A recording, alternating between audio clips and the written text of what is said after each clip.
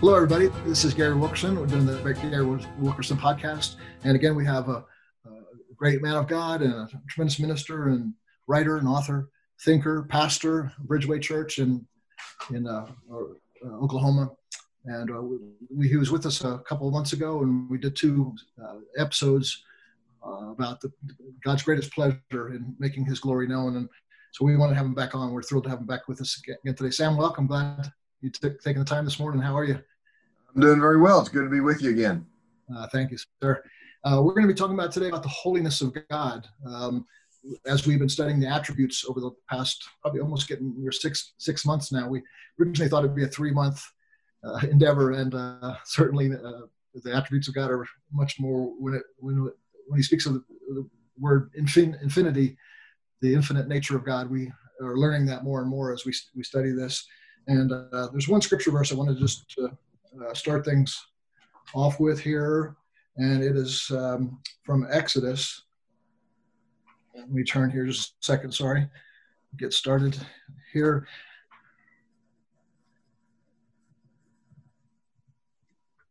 I think I have it. Yes, from Exodus 15:11. Who is like unto thee, O Lord, among gods? Who is like thee, glorious in holiness? And that's it's kind of marrying that attribute of the glory of God with the holiness of God. But I don't want to keep talking because we have our great guest with us. Sam, let's just dig right into this. Tell us, what would you say is, how would you describe the attribute of God as far as his holiness? What is his holiness like? What would you have to say about it initially, just in an overview of it? Well, yeah, there are actually some who contend that when you think about God in terms of the totality of what he is and what he is like, in other words, all of the infinite attributes of God kind of collectively conceived, that would be holiness. And holiness is kind of the overarching, central way in which we conceive of God or describe God when we think about all of his attributes. So I've actually seen a number of theologians who speak of it in that way. I think the passage you read in Exodus is very helpful because it points to the idea of what we might call the incomparability of God. He cannot be compared to anything else. There's nothing like him. There's no one who can be who can measure up to his qualities and the magnitude of all of his attributes.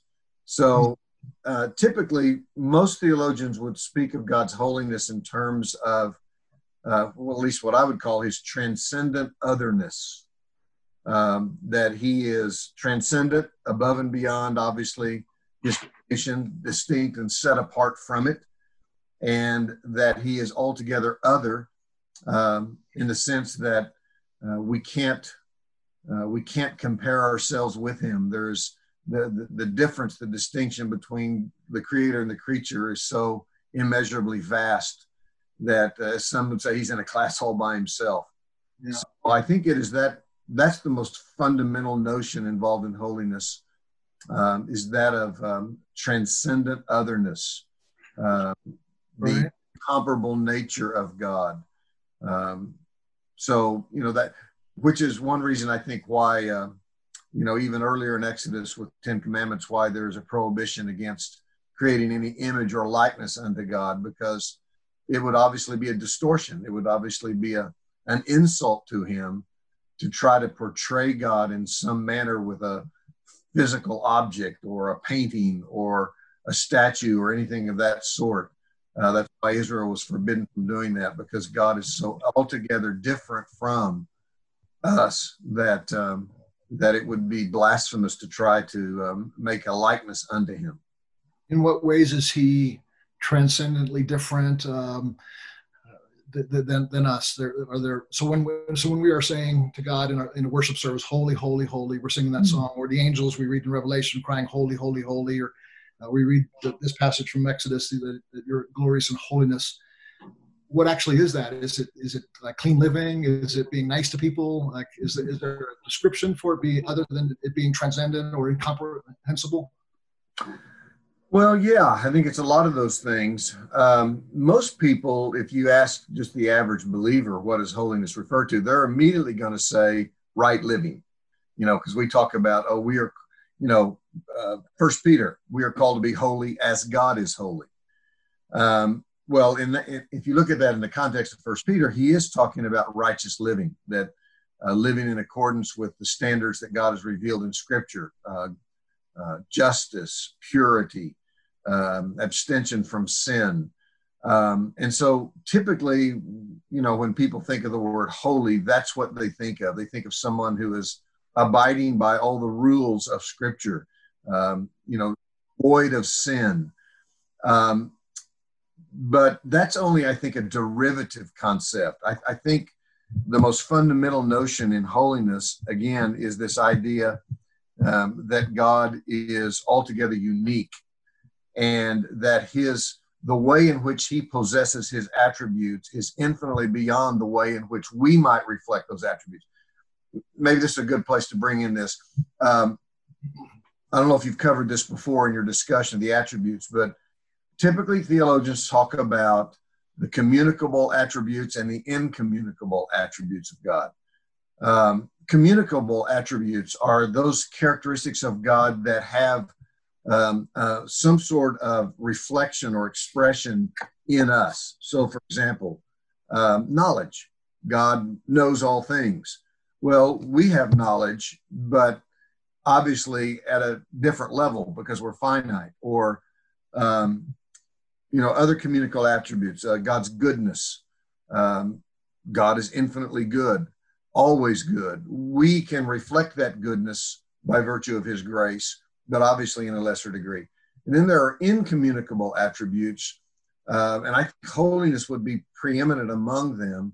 Another one, for example, we touched on this briefly in our previous podcast, was what's called aseity, which means that God has life in himself. He doesn't depend upon anything outside of himself. He is self-existent, self-sufficient. He doesn't derive his being or his power from anything outside of himself. We, of course, are not that in any sense of the term. We are utterly and absolutely dependent. Think of Paul's statement, in him we live and move and have our being. That can't be said about God in relationship to another being.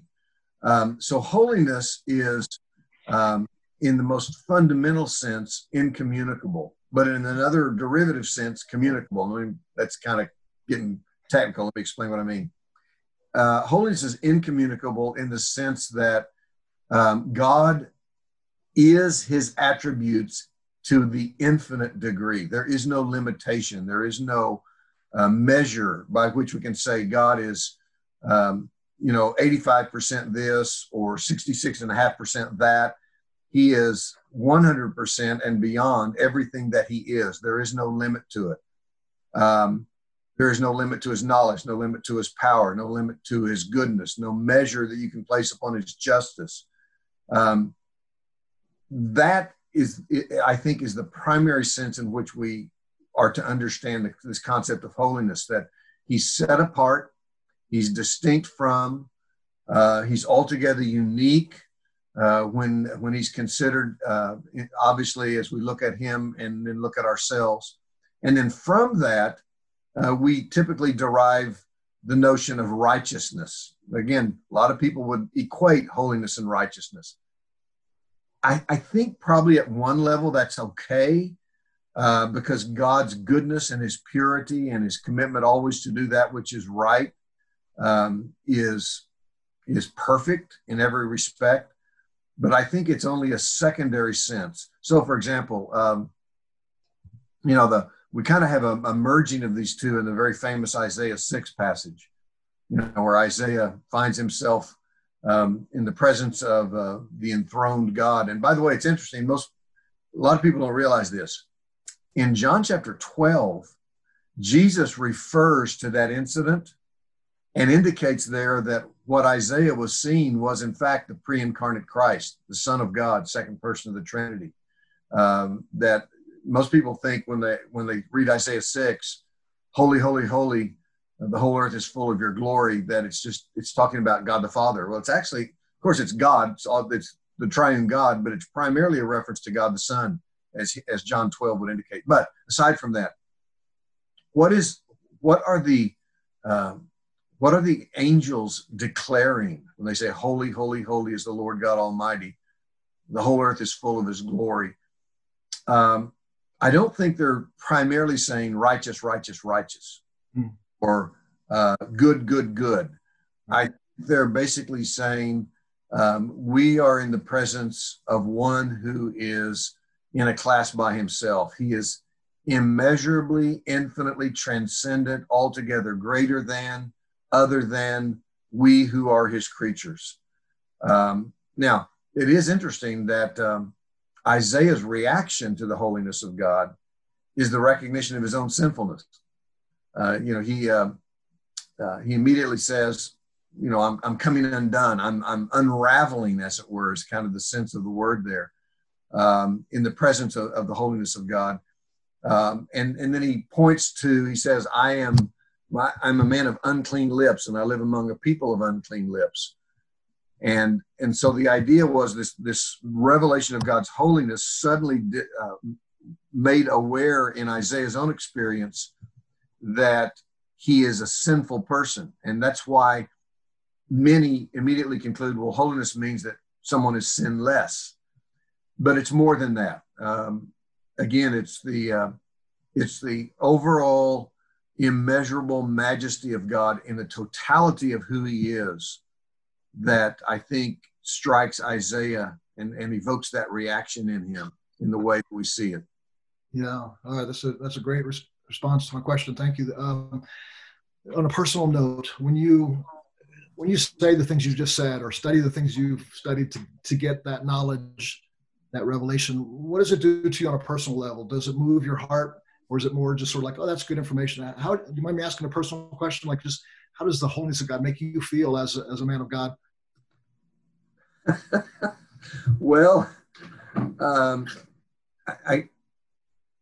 I kind of feel a little bit the way Peter did in Luke 5, if I can appeal to another text. You remember when Jesus instructed them to throw their nets in on the other side of the boat, and they gathered in such a huge quantity and pull it in, the boat was about to sink. And Peter basically says, depart from me, for I am a sinful man. I think, we live, if I can kind of drive this home a little bit more personally, we tend to compare ourselves or with others. And we measure our sense of value and worth and goodness in light of what we do that others don't, or what we avoid that they indulge. And I think suddenly Peter was confronted with the holiness of Christ. It's interesting. I don't think it was the power of Jesus in and of itself that amazed him. The mere omnipotence of God, I'm not sure would have evoked this awareness that go away from me because I am a sinful man. He didn't say go away from me because I'm a weak man or because I'm an ignorant man, but because I'm a sinful man. I think he was confronted in that moment with the same thing Isaiah saw, which was we're talking about two different concepts of being altogether. We're talking about the uncaused, infinite, transcendent creator of all things, by whom everything else in existence is upheld, and Peter's awareness of himself and whatever he might have achieved, however much personal righteousness he may have displayed that wasn't found in the other disciples, all of that was swept away because he saw himself confronted with the reality of who God is. And that's why he reacted the way that he did. So again, it's difficult to put language to this. We don't have a specific definition of holiness. We just simply have these things, these texts, these passages, these encounters in which the holiness of God is manifest, and we just see the reaction of the creation. reaction of a human being, which is, I'm unworthy to be in your presence. I am deservedly condemned because of my sin. I suddenly realize my limitations. I'm not as great, as powerful, and as knowledgeable as I thought I was. All of a sudden, all the frailties, all the limitations of humanity are suddenly disclosed in a very powerful, shattering way. I mean, you talk about Isaiah's reaction, talk about Peter's reaction. Here, the other one, Revelation chapter 1.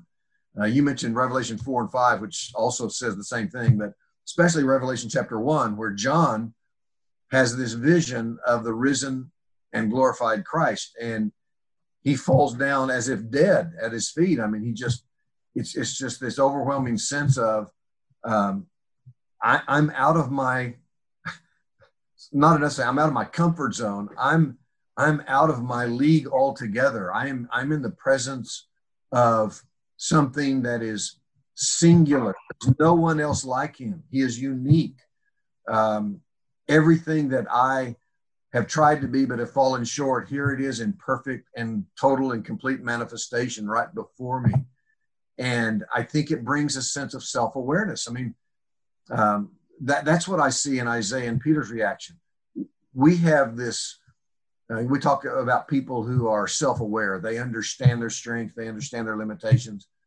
I don't think we have any concept of that until we are looking at ourselves in the light of who God is. And then suddenly the awareness of our limitations, of our unrighteousness, of our ignorance, of our frailty, of the temporary transient nature of our life, how utterly dependent we are on God for every breath that we breathe. All of that comes flooding into their experience when they are confronted with the holiness of God. So it's almost as if I'm kind of riffing here just off the top of my head, but you know, if somebody said, okay, now what exactly is the holiness of God? And it's almost as if instead of trying to put words to a definition, we say it is that about God that provokes this kind of reaction in men. Right. I mean, I don't know if that's very helpful, but extremely helpful. Yeah. You know, instead of trying to say, you know, we define God's grace as, you know, his kindness, his unmerited favor toward us in Jesus. But instead of trying to give a definition, we say, well, I don't know how to define it, but look at how Isaiah reacted. Look at what Moses did when he was confronting the burning bush and how he fell on his face. And God said unto him, you know, take off the shoes because the ground on which you are standing is holy. Or, you know, any of the other revelatory disclosures, whether it's of Peter in Luke 5 or, you know, any of the, you know, John, Revelation chapter 1, or the seraphim, the angels, the four living creatures, the 24 elders, the saints around the throne in Revelation 4 and 5. All of those, I think I would say, whatever it is about God provokes that kind of reaction in us is what holiness is. Well, awesome. Maybe, that may be frustrating to some people, but again, that in itself helps us understand what holiness is. It's that about God in the totality of who he is, which we can't, by the way, since God is infinite, to speak about his totality, that in itself doesn't make sense, because that sounds like there's a limit.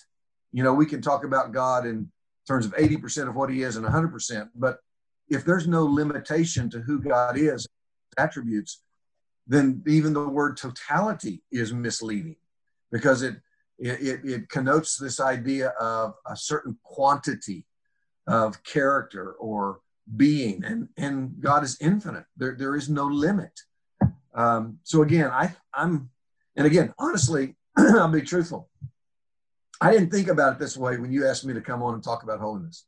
This is all just to me right now as we're sitting here talking, is I think maybe that's the best way to approach the issue, is look at how frail human beings like you and me responded when they were given this incredible privilege of being confronted by just a tiny sliver of the revelation of God's holiness.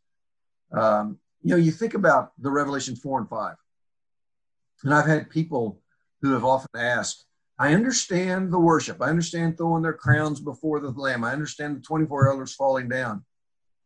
But what about that phrase that day and night without ceasing, they're proclaiming, holy, holy, holy is the Lord God Almighty? What is it about God that not just would stir us to worship him for 30 minutes on a Sunday morning, but would awaken those who are actually in his presence never to stop for a millisecond ever?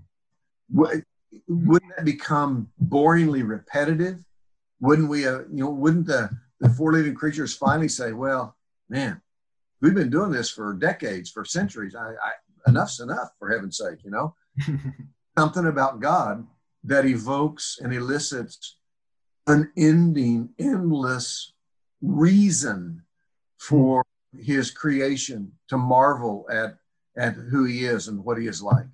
So kind of got off preaching there for a moment, but all this is just kind of flooding into my head as we're sitting here talking. Yeah, I was hoping you would start preaching, man. That's the good stuff. And man, I'm with you on this. For me, if I think about how loved I am by God, it touches my heart. I mean, there's such a warm sense of his affection for me, and it woos me towards him in intimacy. If I think of his goodness, I'm overwhelmed by his benefits and his blessings. I think holiness is a different category almost altogether for me, because it's probably the only one to some degree, maybe the justice or the wrath, but this one certainly is the one that I say awestruck. I mean, just undone. Again, the woe is me. I mean, it really has and then if you attach, what I think gets exciting is when you attach the word holy to all his other attributes, like he's holy loving. Then you're talking about a transcendent love, or of otherness of love, or otherness of goodness, or otherness of grace or mercy. Just attaching that word holy to all those things really makes a difference. And you also talk, just one quick thought too. You were talking about how we just see, we can't measure his holiness. We only see, we get awestruck by just seeing that. And I've commented before on. I found out not too long ago that the word, when Isaiah sees I saw the Lord, he was high and lifted up, and the train of his robe filled his temple. I come to understand that the word train there is similar to the Hebrew word for hem, like in the New Testament, the hem of his garment. And so you see this picture of the temple. Isaiah sees it filled with the presence of the Lord, but the word he uses it's actually the hem of his garment. It's not the whole train of his robe. It's just the bottom part of it. He's just touching. And so we're just touching fragments of holiness, and yet being undone. And that's why the word, I have three sons and a daughter, and they use the word awesome for everything. That's an awesome taco. I had an awesome day, and to me, I think the word awesome should be excluded to the holiness of God. I mean, because to me, that's the best way. I mean, it is awe-striking. It is different. It is different than any other experience I have with his attributes. And that's why I asked you how that affects you personally, because as you were talking before I asked that question, my heart was being moved. Not just, use the word theology a couple times, which is oftentimes we think about it being in our head. But as you were speaking theologically, man, my heart was being moved. It started pounding more. It's that manifest presence of God, usually is in all those illustrations. And I would probably add Moses to that to some degree, as he sang this song, the song of Moses and the song of Miriam, and he begins to speak about the holiness of God. And then that same song is repeated in Revelation, I think 14 or 15. And so this is chapter 15. 15. So it's sung in the beginning, when God manifests himself, and it's going to be sung again. We're going to continuously join the angels singing holy. So it certainly is a moving thing. Yeah, here's another way, and I think that the holiness of God is reflected. Think about the many instances throughout Old and New Testament where an angel appears to a human being, and it's not like the Genesis story where the three men appeared and they came in the form of men, and their appearance was such that it didn't unnecessarily undo the humans to whom they were revealed. But I think, for example, of the instances where an angel appeared. Of course, the first words out of his mouth is, "Don't be afraid." What about the angels when they announced the birth of Jesus to the shepherds, or the angel Gabriel that appeared to Mary and to Zechariah in Luke chapter 1? And people have often asked me, they said, why is it that we who are God's creatures react with such fear and trembling at the appearance of another of God's creatures? And I think the answer is because these are God's creatures who have been in God's presence. In other words, they are reflecting in their own appearance and the force of their presence, the very essence of who God is in himself. So the passage I go back to often is Daniel chapter 10, where Daniel had been mourning and fasting for 24 days. And I'm just looking at it here, and he says, "I lifted up my eyes, and behold, look, a man clothed in linen with a belt." And he goes on and describes this incredible glory, transcendent, overwhelming beauty. And Daniel says, "Great trembling fell upon those who didn't even see it." Just his presence led them to that. And then he says, "I saw this vision. No strength was left in me. My appearance was fearfully changed. I retained no strength. I fell on my face in deep sleep with my face to the ground." In other words, I can't bear to even gaze upon this being. And some have tried to say that this was the second person of the Trinity, a pre-incarnate manifestation of the Son of God. But the next paragraph indicates that's not the case, because this very being says, "I was sent to you in response to your prayers, and a demonic spirit, the prince of Persia, resisted me." So it's obvious he's talking about an angelic being. Right. And again, if people say, what is the holiness of God? I say, well, look at the reaction of human beings to another creature who's been in the presence of the holiness of God.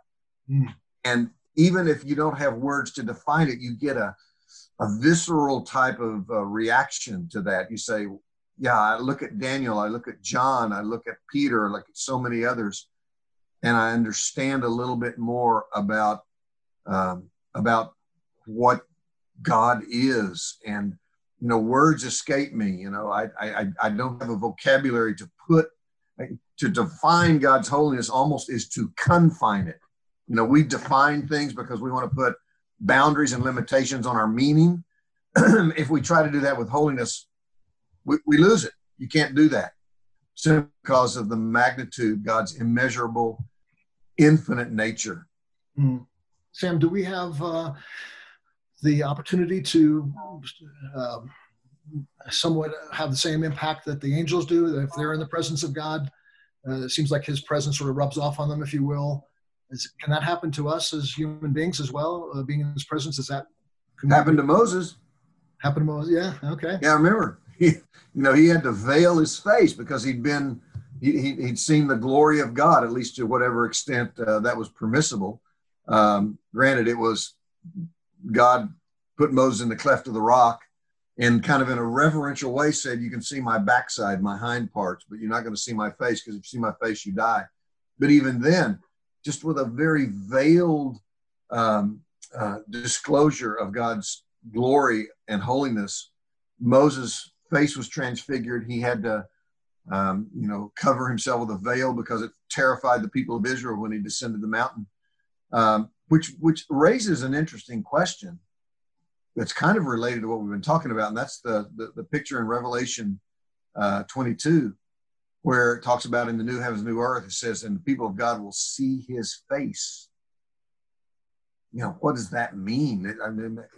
Will I literally, granted, the face of God was revealed in the person of Christ. By face, of course, we're talking about the very essence of who God is, his personality as it's closed to us as creatures. Does he mean there simply we'll see the face of Jesus? Well, that obviously we know we will, because God the Son is still in the human body. He's still incarnate, glorified, but he's still incarnate. So what is John saying to us when he says we will see the face of God? I think it's his way of saying, as possible as it is for a finite being to behold and experience and sense the realities of an infinite being, that's what is being stated there by seeing his face. Yeah. I think it's a revelation of God's holiness in its consummate expression. That's going to be exciting, isn't it, to see that? Yep. Moses sees the hind parts, and because we know that God doesn't have a human body, doesn't have hands like we have hands, or he may not have seen an actual, like, oh, look at, he's pretty muscular, isn't he? I don't think it was necessarily a physical manifestation that Moses saw, and maybe it won't be. I'm like you, I don't know what it'll be. More physical, probably the more exciting it might be, but no matter what it'll be, it's going to be exciting. Two last questions for you, because I know you got to go. You got a lot of stuff as a busy pastor, but the first of the two. By the way, can I just interrupt real quick? Yeah. Thought, because if I don't say this, I'll lose it. Okay. Thought is stated yet again in 1 John chapter 3. When John gives this glorious statement about we are God's children now, what we will be is not yet appeared, but we know that when he appears, we shall be like him, because we shall see him as he is. And I think that what John is saying is when we behold the fullness of the holiness of the incarnate Christ, and to whatever extent the fullness of the holiness of God himself, it will have this transforming effect. This is encouraging, because somebody might say, wait a minute, if I'm allowed finally to gaze upon the holiness of God as Isaiah did, or as John did, that doesn't sound like very much fun. They fell down as dead. They just suddenly felt the weight of their sin, and they just collapsed. That's what's going to happen to us? And the answer is no, because our vision of the holiness of God as revealed in Christ will produce in us a transformation, so we will be made like unto him in terms of our moral character, such that we will not be consumed by his presence. So I'm encouraged by that. We will be like him because we will see him as he is. In other words, the vision of the holiness of God will produce a transformation in us in which we will be made like unto Christ. Now, it doesn't mean we'll become gods. It just simply means that our character will be finally conformed to the righteousness that we see in Jesus himself. So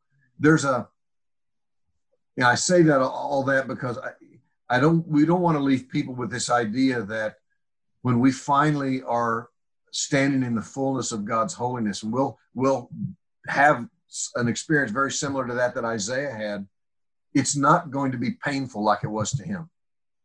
It will be transforming. It'll be truly glorious beyond what we can even conceive or imagine.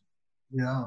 We see that his holiness through a glass darkly, and therefore I would imagine our reflective holiness has that kind of darkly seen reality to it. But then what you're talking about then is now we're not seeing through a glass darkly, we're seeing face to face. So our transformation is that much more profound, because we're seeing him now in fullness, and we're becoming more fully like him, as opposed to the parts that we have now. Right.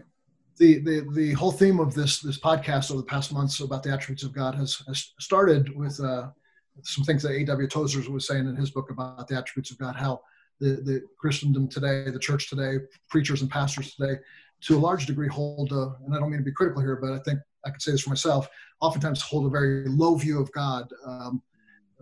And maybe if there's a few attributes that are a little bit higher, it might be his goodness today. In a lot of churches, you'll go in and, you'll 52 Sundays a week, you'll kind of come away feeling like, oh, God's good and he's kind. And, but holiness, would you say that you feel like this attribute is maybe in lesser vogue today and lesser spoken of today than maybe some of the other, lesser sung about? Some of the old hymns we read from the earlier days seem to really talk about the transcendence and the majesty and the holiness of God. Has there been a shift? And if so, how do you feel about that? I think there has been, largely because, as you said, we've kind of humanized God. We've diminished his majesty, his splendor. We're so earthbound. And I think also, honestly, you look back over church history, the word holiness, and we talked about this at the opening of our podcast here, the word holiness has connotations to people today that I think have become distorted. And then when they project that onto God. So for example, back in the 19th century, there was a movement that came out of Methodism called the National Holiness Movement. And when you look at that, not exclusively, not altogether, but portions of that were, that means women don't wear makeup, they don't braid their hair, men don't chew tobacco or smoke, nobody dances, nobody goes to a movie, nobody plays cards, no mixed swimming, no playing of pool. And so holiness, that term, came about to describe kind of a deprived, miserable state of life in which we make sure that we're not having any fun. And so what happens then when we talk and turn to people, well, I want to talk about the holiness of God. Say, so God doesn't chew gum or, drink caffeine or, enjoy anything about life. And so we've so distorted the word holiness when it comes to our experience and certain expressions of Christianity that are more legalistic in nature. And then it makes it difficult to understand in what possible sense then would we want to say that God is holy. If God is holy in that sense, I don't want anything to do with it. He sounds like a killjoy. So that's part of the problem, is we've allowed our distortion of the term to distort and shape our understanding of what it means to speak of God as holy. Excellent. I agree with you 100%. That's so true. Last question then is, so just the people that are going to get up on Monday morning, go to work, spend Monday through Friday at work. How does a message like this, if we're advocating for preachers to preach on holiness and for Christians to study holiness and for us to get enamored by the splendor and majesty of God's holiness, how will that affect your day in and day out personal life? Does it change your behavior? Does it change your mind? What do you see takes place? You're a pastor, so you're in your congregation. What do you see this message impacting personally in people's lives? Well, I could probably answer that in a lot of ways. I think maybe the most important sense, at least for me personally, is that we so highly value, especially in the Western world, this idea of individualism and self-sufficiency and self-confidence and self-adequacy and self-determination and self-reliance. Religion that I call selfianity. And we don't even pause when we wake up to realize that the only reason I just woke up is because God had mercy upon a hell-deserving sinner. An infinitely holy God who is in a class unto himself, who is altogether and utterly different from me, whose revelation and whose will I have consciously violated repeatedly. He kept me alive, and the breath that I'm inhaling and exhaling and every beat of my heart is mercy from a holy God to an unholy human. And the fact that I can walk outside and there's still ground underneath my feet, and I can think and I can engage in my various activities is all an expression of undeserved mercy and kindness from this indescribably majestic and transcendent God that we call holy. So, I guess all that to say, so many of us, and I'm not just talking about non-Christians, I'm talking about believers, we just go through our days, our weeks, our months, whatever, presuming upon all of this and not conscious of the fact that, Colossians 1:16 and 17, in Christ, all things hold together. He is in a sense, if I can say it reverently, the cohesive glue that keeps us in existence. We who are so immeasurably different from and contrary to God. And the fact that this God would who is immeasurably holy, would impute to us the very righteousness of himself and count us as just in his sight. I mean, I could just go on and on and on.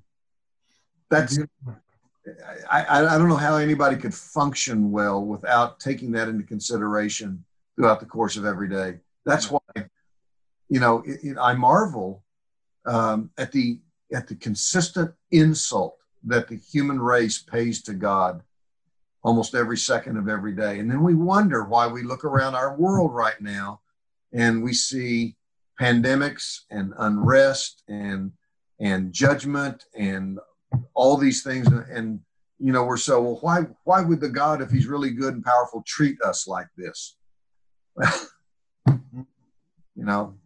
So I think a fresh dose of the holiness of God would, I think, be a healthy thing for us. Yeah. Wait, isn't it interesting? I know I'm not the one who originated this statement. Going back to Isaiah 6, holy, holy, holy is the Lord God Almighty. The only attribute of God taken to the third power. Mm-hmm. Yeah. I love it. I love it too. Yeah. I was reading yesterday and just first page of an introduction of a book on Anselm. And he talks about the infinite nature of God, that he's infinite. All of his attributes are infinite. So when you talk about holiness, it's immeasurable, or love is immeasurable. Then he added one point that I'd never heard before. That was interesting. He said that you're almost tripling the infinite power of all these attributes, because you have the Father being infinitely holy, the Son being infinitely holy, and the Holy Spirit being infinitely holy. And so it's already immeasurable. But then you get blown away by bringing the Trinity into this. And I know they're one, but in the three persons, they each carry their own infinite holiness. And so, man, all this stuff blows me away. And I think the more I look at this, it does affect my personal life. It shows me, as you said, it's a communicable attribute of God. The incommunicable is like, I hate to say it this way, but a disease you can't catch. You can't catch cancer. Yeah. So I can't catch being all powerful, but I can have some power communicated to me. I can't be infinitely holy, but I can be communicated some holy. And I think as we study God's holiness, I get communicated to me. I catch some of his holiness. Be ye holy as I am holy, maybe is as much a promise as it is a command, that as we're in his presence, we're becoming holy. And I really do think for our listeners today that as you would take this topic today and delve into yourself and really spend some time in God's presence and in his word, and just on your knees, just asking him for this greater revelation of this, you're going to see the transformation of the aspects of holiness that he would impute to you, as Sam said, into your own life. So brilliant, man. Thank you. Thank you so much for your time. We honor you and appreciate you being here with us, and love to have you back again. As much as you're available, man, we're going to have you on, okay? All right, Gary, thanks. It's been a pleasure being with you. Thanks, Sam. All right, God bless. Bye now. Thank you all.